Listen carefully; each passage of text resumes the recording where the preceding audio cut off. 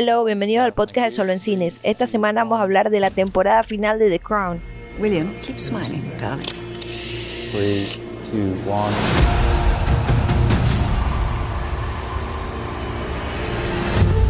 Having reviewed the data, the pollsters have now presented their findings. Asked if the royal family were out of touch with ordinary people, 53% said yes. Asked if they were wasteful of public money, they lacked compassion, 62% said yes. 69% said yes.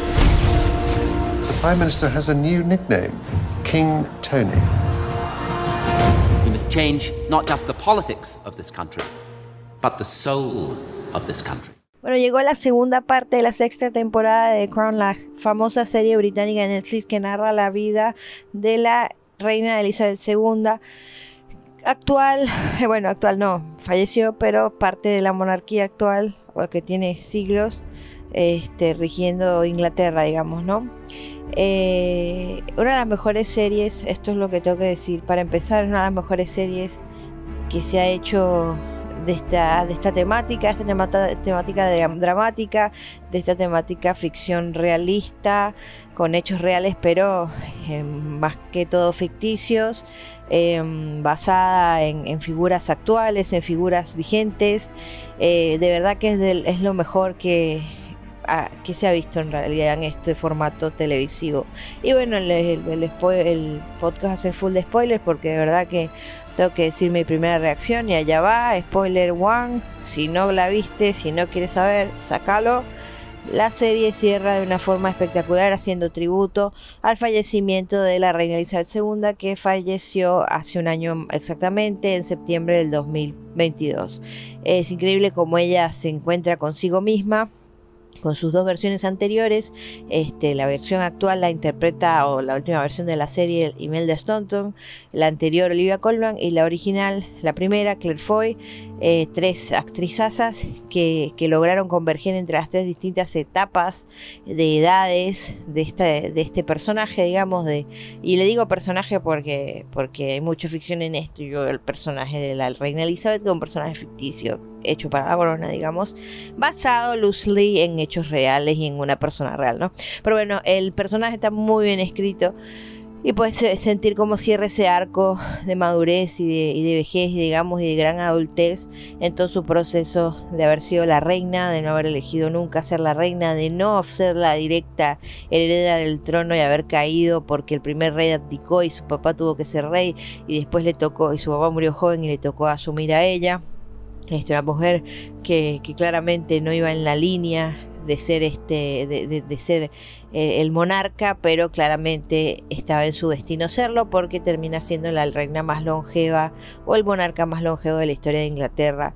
Y de verdad que su reinado fue bastante, con sus bajadas, digamos en este escenario de ficción, pero bastantes picos altos tuvo y bastantes momentos destacables. Entonces el cierre de ella caminando en el Abbey, donde hacen todas sus ceremonias, donde entierran todos sus muertos, donde se casan, saliendo por la puerta vestida de blanco, y dejando la toma congelada, en ella caminando lo largo que fuera el Abbey, hasta que la puerta se abre y es una luz blanca. Es literal ella falleciendo, porque mismo vimos el ataúd de la reina, porque el ataúd de la reina es el que tiene la bandera, obviamente, de ellos, y tiene la corona arriba y todas las cuestiones que tienen que ver con la reina, ¿no?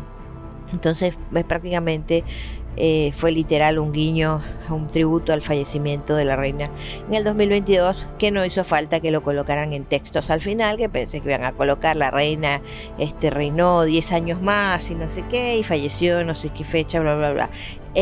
Yo estaba esperando eso, pero me parece que quedó más bueno así, porque todo el mundo lo sabe y porque todo el mundo entiende y porque sentís que trascendió, digamos, o sea, como que tipo se traslada al presente, al momento en que ella fallece, por más que es 10 años más grande. También otra cosa que está muy interesante de este cierre, esta temporada final, es la forma en la que digamos también finalmente asciende ella a medida que se va adueñando de la corona, desde que empieza hasta que llega al final de su arco en la sexta temporada.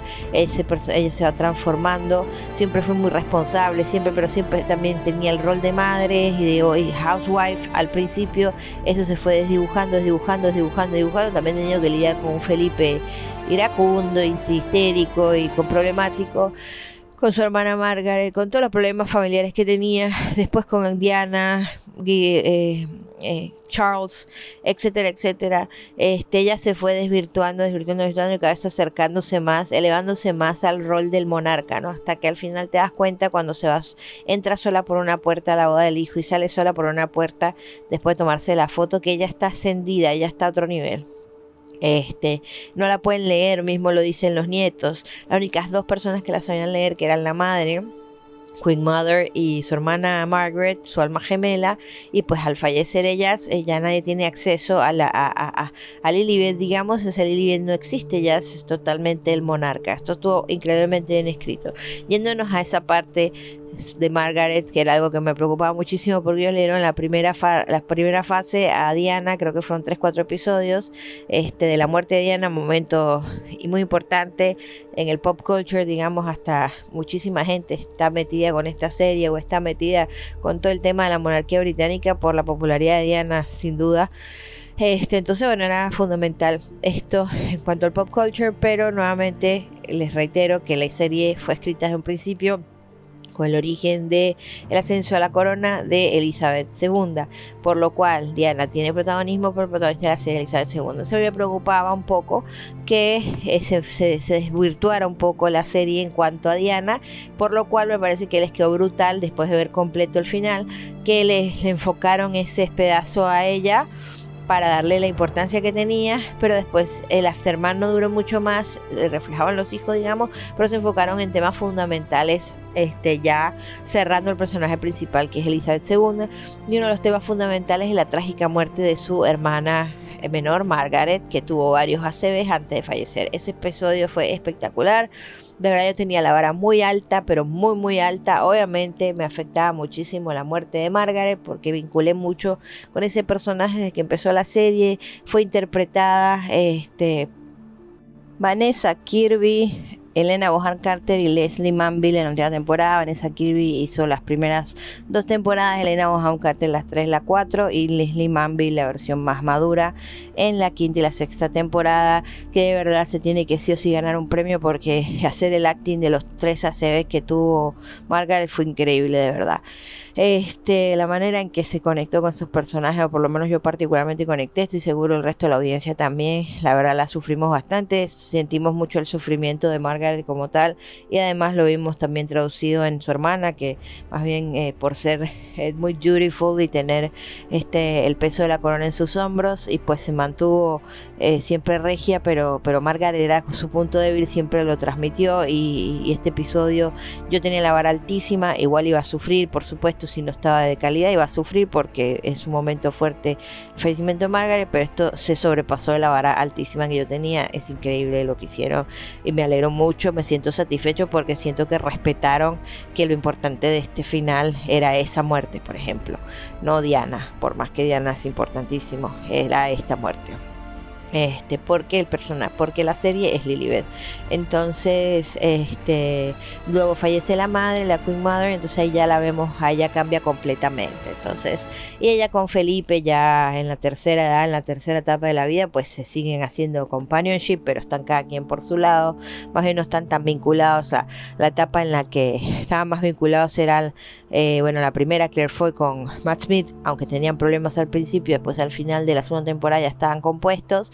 En la tercera, cuarta temporada, los que tenían una buena sinergia eran Olivia Colman y Tobias Menzies. De verdad no se les vio problema durante todas las 2 temporadas. Debió haber sido una buena etapa del matrimonio, o por lo menos lo que la ficción te quiere relatar. Y ya la tercera etapa de la tercera edad, y pues ya estaban un poco más desvinculados, digamos, ¿no? O sea, un poquito más cada uno en lo suyo. Entonces nada, eso en líneas generales son mis impresiones.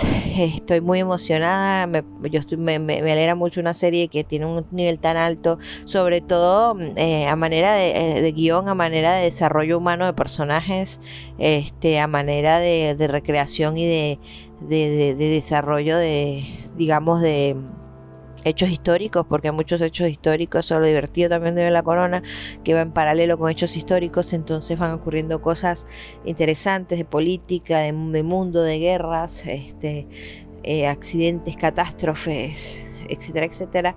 Entonces eso es algo muy interesante de ver, momentos del pop culture importantes, momentos musicales, momentos artísticos. Es increíble, o sea, la verdad que es un paseo La Corona. Yo ya la he visto 800 veces, ahora la estoy viendo otra vez de vuelta y voy a volver a ver la sexta otra vez. Pero bueno, ahora la vi en vivo el final, estoy bastante impactada.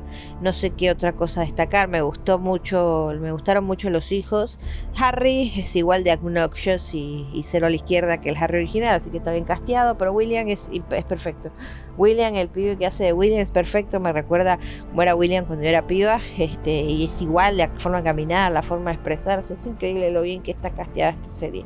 Está muy linda toda esa parte, le dieron el espacio a William, al fenómeno William, a cómo William estuvo afectado por la muerte de su mamá, y bueno, le dieron un pequeño espacio a Kate Middleton, que ese fue el momento por más o menos en que ella apareció, pero no quitó ni desvirtuó de la historia principal. Básicamente todos los personajes se cerraron.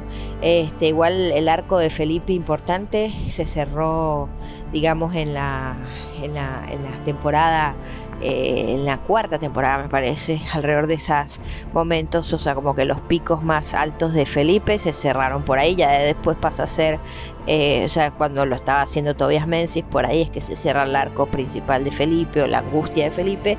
En las siguientes temporadas 5 y 6 pasa a ser más como algo del fondo, ¿no? Ya como más de grande, ¿no? Pero bueno, tiene una buena escena con ella al final, muy interesante. Es muy linda, muy sentida. Y bueno, nada, que Dominic West, quería hacer una mención también, está nominado ahorita, lo nominaron a un Globo de Oro por la temporada anterior, no por esta. De verdad yo creo que se lo merece enormemente. Esta también, de verdad, Dominic West hizo un Carlos espectacular. No le quito mérito al chico que lo hizo en la anterior, no recuerdo el nombre, pero Dominic West, impresionante, actorazo, ¿no? ¿Y qué más? Bueno, nada, esos son los highlights. No hablo de Diana porque ya hablé de Diana el podcast anterior. Esto es básicamente decir qué pienso del wrapping de la serie. Me encantó que hablara con ella misma. No me gustó el recurso del Diana fantasma en la primera fase. Le quitó y en eso estamos de acuerdo muchos críticos, le quitó el punch o el golpe al vacío o el vacío de vacuum, que es que Diana esté muerta, que ya se pusiera a hablarle a ella, o sea, de última dejarla hablarle eso a la reina, pero hablarle a Carlos fue ridiculísimo. El fantasma, el hijo de Fayed, Mohamed Al-Fayed, quizás no fue tan ridículo, pero bueno, este recurso de ella hablando con las dos versiones de ella misma, que dio la oportunidad de que volvieran Olivia Colman y Clay Foy una vez más al cierre de la serie, me pareció espectacular porque se dio la excusa perfecta para que volvieran. No sé si tuvieron algunos reshoots con Matt Smith, me da la impresión que no, porque estaba bastante delgado ahí, él está ahorita más corpulento por House of the Dragon, o sea que esos shoots que hicieron de Felipe, de videotape y ese tipo de cuestiones son todos de la original, debieron haberlo reciclado o tenían o sacaron bastante de las primeras temporadas, pero bueno, Claire Foy y Olivia Colman efectivamente estaban en el final y las reflexiones estaban increíbles, aparte que verlas todas juntas, hasta sin hablar, ni siquiera haciendo los gestos, las expresiones de la cara, es increíble cómo las dos actrices posteriores, Olivia Colman e Imelda Staunton, lograron converger lo que esa niña hizo espectacular. Claire Foy, que es la original, mi favorita, de verdad las tres me encantan, pero yo Claire Foy all the way. Pues increíble, de verdad, increíble. La puedes ver a ella en la cara de las otras dos, en cualquier gesto que haga.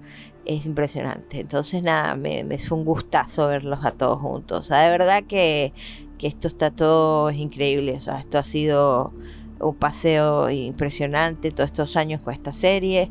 Netflix tiene que seguir haciendo inversiones así. Este tipo de producciones son necesarias. Esto es como Downton Abbey, son esas series espectaculares británicas de un nivel muy alto que las tenés ahí, las ves y son Shoot the Soul.